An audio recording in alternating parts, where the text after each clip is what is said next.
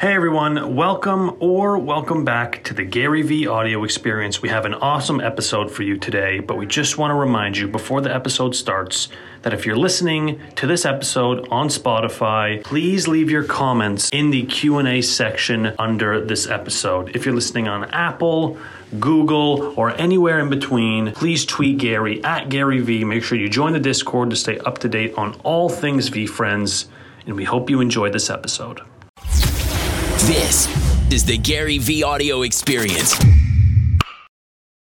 Welcome to Office Hours. I'm David Meltzer, and I'm giddy because I have what some people think is my best friend. He's actually said he was my best friend. I made him say it, and we quoted it.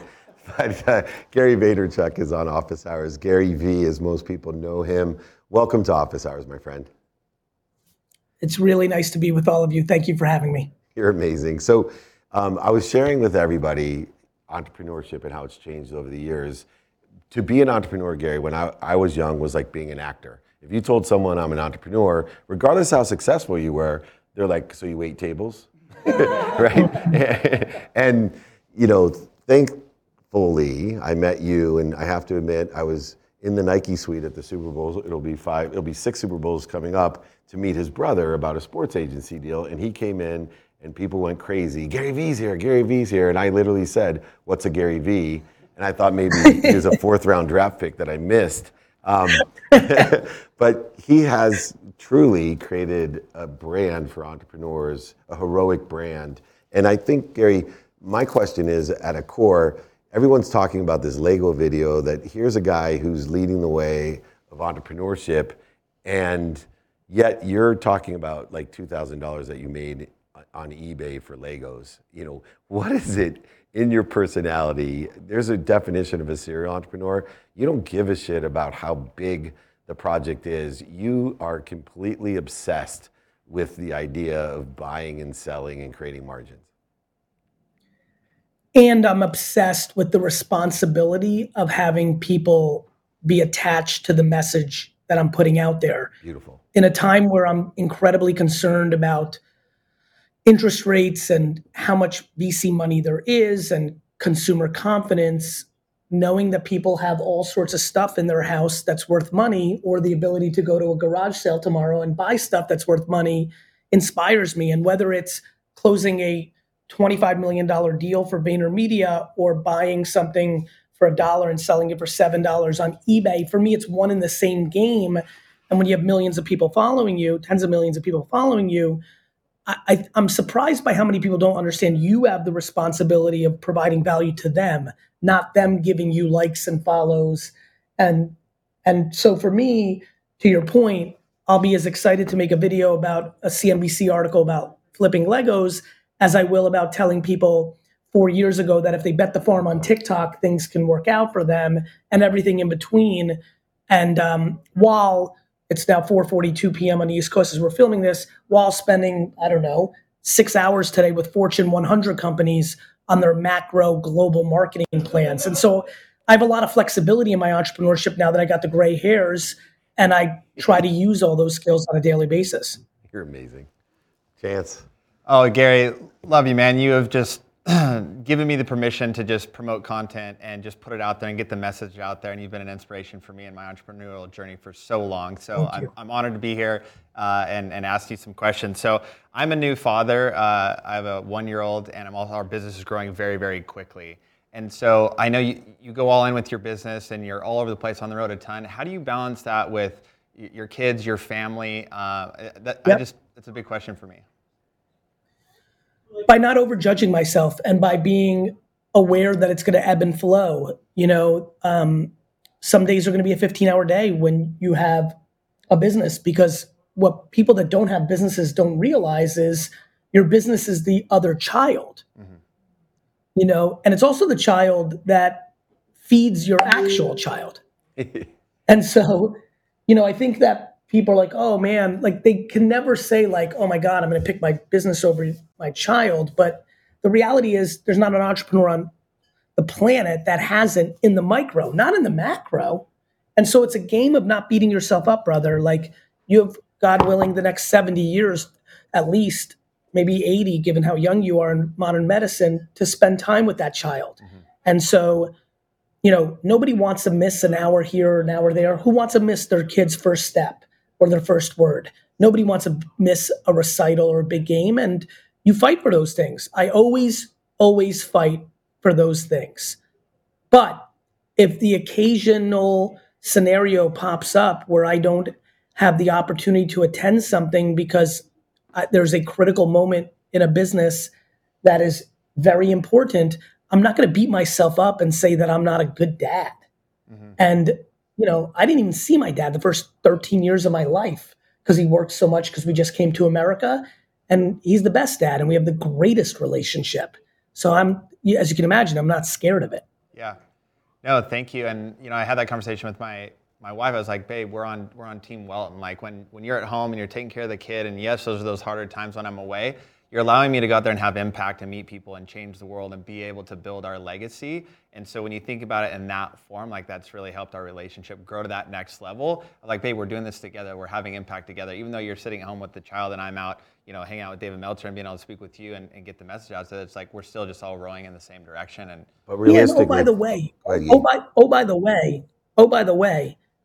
like the incredibleness of raising a child is way cooler than talking to Gary Vee and David Meltzer. For sure. But to that same point, when your kids get older, and I have 3 teenage, 23, 21, and 18, and one actually works with me now, just be realistic. They don't want to effing spend all their time with you either. I beg for 2 minutes a day, and I'm cool with it. Yeah. That starts transitioning around 13, where kids their friends become their primary life, not their parents. So I will say for young parents, milk as much as you can out of 1 through 13. Dave, I'm sure you feel this. I already feel it in some ways. Milk as much of that time when we were the center of their world, because you're right, it flips. For now you have parents. At this point in my career, the only person I can think of that doesn't pick up my call is my daughter.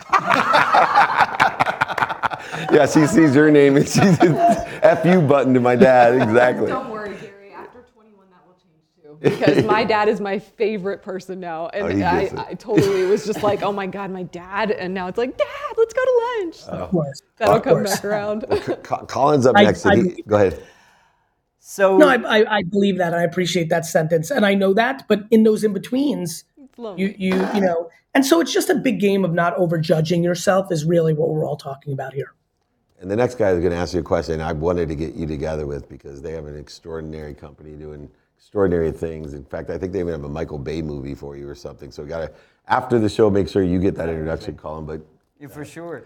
So Gary, apart from selling Legos on eBays, you're obviously most known for NFTs, which is sort of our game too. And I just want to get your opinions on the future of the NFT market, because it's changed radically in the last year or two, and I see so much more maturation in the market as well. We're democratizing concerts and bringing them to everyone around the world, and working with A-list artists like Snoop Dogg and like Alicia Keys, and bringing them into the world of Web3 and exploring how they can reach new people and engage with new audiences and interact with their fans using, the power of NFTs. I think the days of the super expensive PFPs are, more or less behind us, and now it's all about, community and club membership. But Gary, I kind of wanted to understand from you where you think it's going in the future, and what we're going to see over the next, short to medium term. Short to medium term, I don't even think about. So I don't think I have the best guesses. I think I was awfully right that 99% of the projects were going to go to zero when I was yelling about that a year ago in the height of the hype, because it wasn't sustainable. But the long term is very clear. NFTs are digital contracts that have utility or rights underneath them in the smart contract, and they will become a way of life, no different than apps and social media and email. And I think the consumer blockchain will do for transactions what the internet did for communication. And so I don't have a whole lot of thoughts about the short term. I said 4,000 times a year ago that the NFT market right now is exactly what happened with Internet 99. There'll be a crash. There'll be 2 or 3 years of lulldom, And then the next generation of major companies will pop up from that, low, just like we saw with Amazon and Google and all that stuff. And we're right on track. Everybody's asking me about the market. And I've said the same thing I'm saying when the market was ripping hot that I am now. There'll be 1% projects that are really meaningful. Some of them will be about collectability, the Andy Warhols and the Jackson Pollocks and the Michael Jordan rookie cards and the rare sneakers and the coins and the Rolexes and the rare cars. They'll be a part in NFT land for sure. But the 99% will be about the contracts, the access tickets, the receipts, the membership clubs. And I think we're on track. Wonderful. So Gary, I have loved you for many years. I've been following you and listening to the stuff that you're spitting out and just like, that man is fucking awesome. And then, I didn't think I could love you more. But then you had a Persian girlfriend. And as Persians, we stick together. And I was like, okay, he is the shit. I literally went to my husband and I was like, he's dating a Persian, look. And then I'm scrolling through her stuff and I'm like, see, babe, we all like our fucking tea hot as shit. He was like, that's because you're the devil. And I'm like, it's not what Gary thinks. Gary thinks Persians are awesome. He was just like, oh my God. Okay, that is. I wouldn't marry one. I know. I'm like, we're fucking phenomenal. So I have one serious question and then one kind of silly one. What is it about her culture that you love the most? What's your favorite thing? Well, it's funny, like the Persian culture and the Russian culture share a lot of things. Caviar, tea, family oriented, respect your elders, very, very family. So I would say that I've always, Russian and Persian culture have a long history of having a lot of similarities, including both were incredibly beautiful countries that had very aggressive revolutions. Russia's lasted from 1917 to 1989, 1991, depending on when you think that USSR fell. Obviously there's so much going on in Iran right now. It fell to a revolution in 1979. And so there's a lot of connection points I feel very close to. That's beautiful. I mean, even Nikolai Volkov and the Iron Sheik were tag team partners in wrestling. You always can take it where you want to go. I know. So I had a serious question, if I may. Yeah, I thought that one was serious, Please. but go ahead. Well, that one was mostly like, I just want to understand. Your husband thought it was serious. I know. Trust me. As I'm, burning his mouth with tea, I have to put an ice cube in for him. That being said, my serious question was, earlier you said that we have to be kinder to ourselves. And it made me wonder, do you believe in balance or do you believe in harmony in our lives, in our businesses, everywhere that we operate?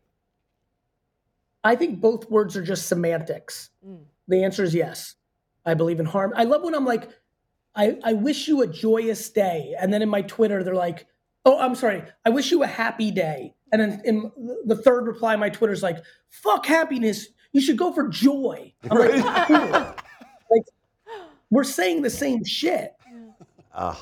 Right? Like I believe in harmony. I believe in balance. I believe in joy. But like, what's one's harm? Like balance is impossible. Like everyone's like, you need balance. I'm like, cool. What's your balance? Yeah. Because my balance is different. What's one's joy? One's happiness. What I want is, at its core, what's become very tangible to me is I want people to live their life with as little anxiety as humanly possible, the way I do. When I look at myself today and look at everybody around me, and when I mean around me, very close to me, but then the next layer, my family, then my coworkers, then my friends, then the hardest core fans, then casual fans. I'm looking at a lot of groups of people. And like, when I say to myself, like, what's the most different thing about me? The most different thing about me is the percentage of my time that my stomach feels anxiety. The number is almost non-existent. And I mean almost non-existent for the year, in a world where I watch almost everyone I know have percentages during every day, some 80% of their day. Or inversely proportional. And so I am obsessed with being a communicator to try to change people's perspectives, because living life with anxiety, nerves, insecurity, concern, fear, dwelling, indifference, apathy is really like not the way to play this gift called life. Gary, how do you do it? I'm going into some spiritual crazy places in my mind that are practical, like, oh, wait a minute, maybe the answer is if you're not happy, you have to go crazy simplistic and like move to Peru and work on a farm. Because then you just reset the whole thing and get into a simple state, because a stunning amount of people that live a very simple life with very little income in second and third world countries have remarkable happiness. All the time. And so if you're not cut out for the muscle and bustle of a first world country, then cool, who gives a shit? Just because I am, I don't think that makes me special or good. I just think it fits my DNA.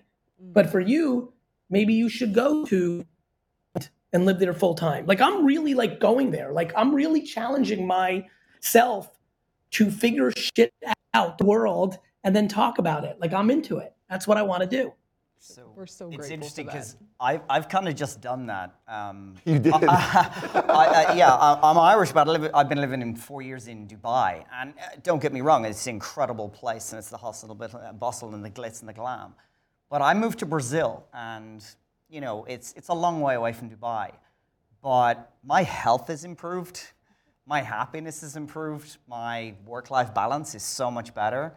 And you know, yeah, I can be in Dubai on this incredible beach drinking a $20 beer, but I'm just as happy on plastic furniture drinking a $2 beer, you know, surrounded by a whole lot more normal people, and it is reinvigorating. And you look I at mean, I understand that more, you know, and for me, living this high intensity life is like laying on a plastic piece of furniture, drinking a $0 beer. Like it's all like, I'm not attached to my career, my notoriety, my financial success. I'm not attached to it. I have no self-worth tied up in Gary Vee or Gary Vaynerchuk, the entrepreneur. My self-worth is fully and utterly 100% attached to how I treat human beings. Wow. and you live that. Yeah. But it's interesting, Gary, because you have to evolve to that. And I think people want to cheat themselves on the steps that it takes. And so I'll meet religious people. Well, David, I'll tell you, I would argue that I didn't evolve into it. That, of course I did, to your point, but I've always been it. But I've always been it. What I mean by that is I'm trying to tell people, like you and I, David, grew up in the generation where the world told you what success was. Right. I never got caught in it because I was weird from the get. I talk a lot about having my fingers in my ears and being weird about school, right? Fuck school. And everyone thinks that's kind of cool. What people don't understand that they don't think is as cool is I did that for the definition of success. Like, I didn't think I needed a fancy car or a fancy house or a Rolex. Like, I treated the glitz and glamour of capitalism the same way I treated school, which is you're both full of shit. Yeah, I wish I did. Love it. Yeah, yet the anxiety part that there has to be, I think, an education of self, that it's not a matter of how much anxiety you put towards or attach emotion to an outcome, that you're not there yet. And there has to be some sort of look at the journey. And I watch Gary a lot, not for the content itself, but for that idea of being at ease while everyone thinks you're not. Like, if you take a brand and say, this guy goes at it, he's like a pit bull in a china shop. No, he's actually Buddhist. If you really examine, not the words, but understand that, like, he's on a mission to change the world, knowing that all tides move to the lowest point of humility. And although the daily activities seem very rigorous, he's at ease. And that's how, even last night, Gary, we were at dinner and everyone's like, you're 54 years old, how do you have more energy than me? And I said, well, we all have the same energy, you're interfering with it, right? You interfere with the need to be right, offended, separate, inferior, superior. 100%. I've been on this hot kick lately with my content. I'm on a new, you get caught on certain things you want to talk about. This concept of grudges is on my mind in a way that you can't imagine. This concept of grudges might be the most reverse thing I'm really tapped in right now. People hold a grudge and actually think the person they're holding the grudge against is getting hurt when they're getting eaten alive by holding the grudge. it's profound to me. And that goes into energy. If you're spending all your energy paying attention to the person that you're mad at, to hope that they are more hurt because you're hurt by them, you've got no energy for yourself to find your happiness. Told you he's Buddhist. He's Buddhist. All right, who has the last question for G as we let him go? Anyone? Go ahead, Chad. So I just want to know, what are your thoughts on the future of education? A lot of us here are talking about the education system's broken. Here at Abundance.io, we teach people how to create business online, trying to shorten that gap between information download to being able to apply it and have some success in some factor or another. I know that it's evolved to online a bit, but where do you see the evolution of education going in the next 3 to 5 years? 3 to 5 years, I think it's going to be small little steps. Couple more people, aka thousands to 10,000 more people, are going to take their kids homeschooling. Couple more people, aka thousands to 10,000 people, are going to let their kids mail in the core education so that they can spend an hour or two when they get home on something that's digital. But I think in a 15-year window, in a 20-year window, you're looking at substantial changes. I believe Gen Z, call it 16 to 22-year-olds today, are the generation that won't make their kids go to college. So maybe it's another 20 years where that they start having children, and so then another 20. So, people are having kids a little bit later. They're 20 now. Let's just give it 10, 18. I would say in 25 years, you're going to see a substantial fall off the cliff moment of college kids. And I think that will trickle then down to high school and grammar school. And I think the revolution, the cat's out of the bag at this point. And over the next 3 decades, we will see transformation, more vocational, like we used to do it in the 50s.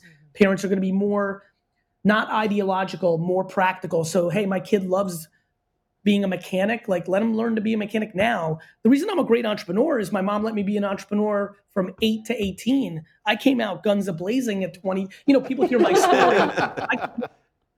I was a veteran by the time I was, they're like, wow, at 22, you built your dad's business so fast. How? I was a fucking 14-year veteran in business by then. That's how. Yeah. So I think we're going to see that. I think we're going to see more skill sets, more alternative learning. It's just so obvious. The world's changing rapidly. Yeah. And we need more of Gary Vee. And in case you didn't know what a Gary Vee was, you now do. And he has blessed us all. Gary Vaynerchuk, I am honored to be your best friend, at least for this show, and I appreciate it. Wait a second, I'm his new best friend. He loves we're all your best friends. We're gonna edit this shit. We're gonna edit this shit. We all can be his best friend. We're all Gary's best friend. Make sure you get that content. The guy taught me the stage. Bye, everyone. Take care. Thank you, you, Gary. Thanks, Gary. Thank you. Thanks so much for listening or watching to that episode of the Gary Vee Audio Experience. We really hope you enjoy it, and we hope to see you next time.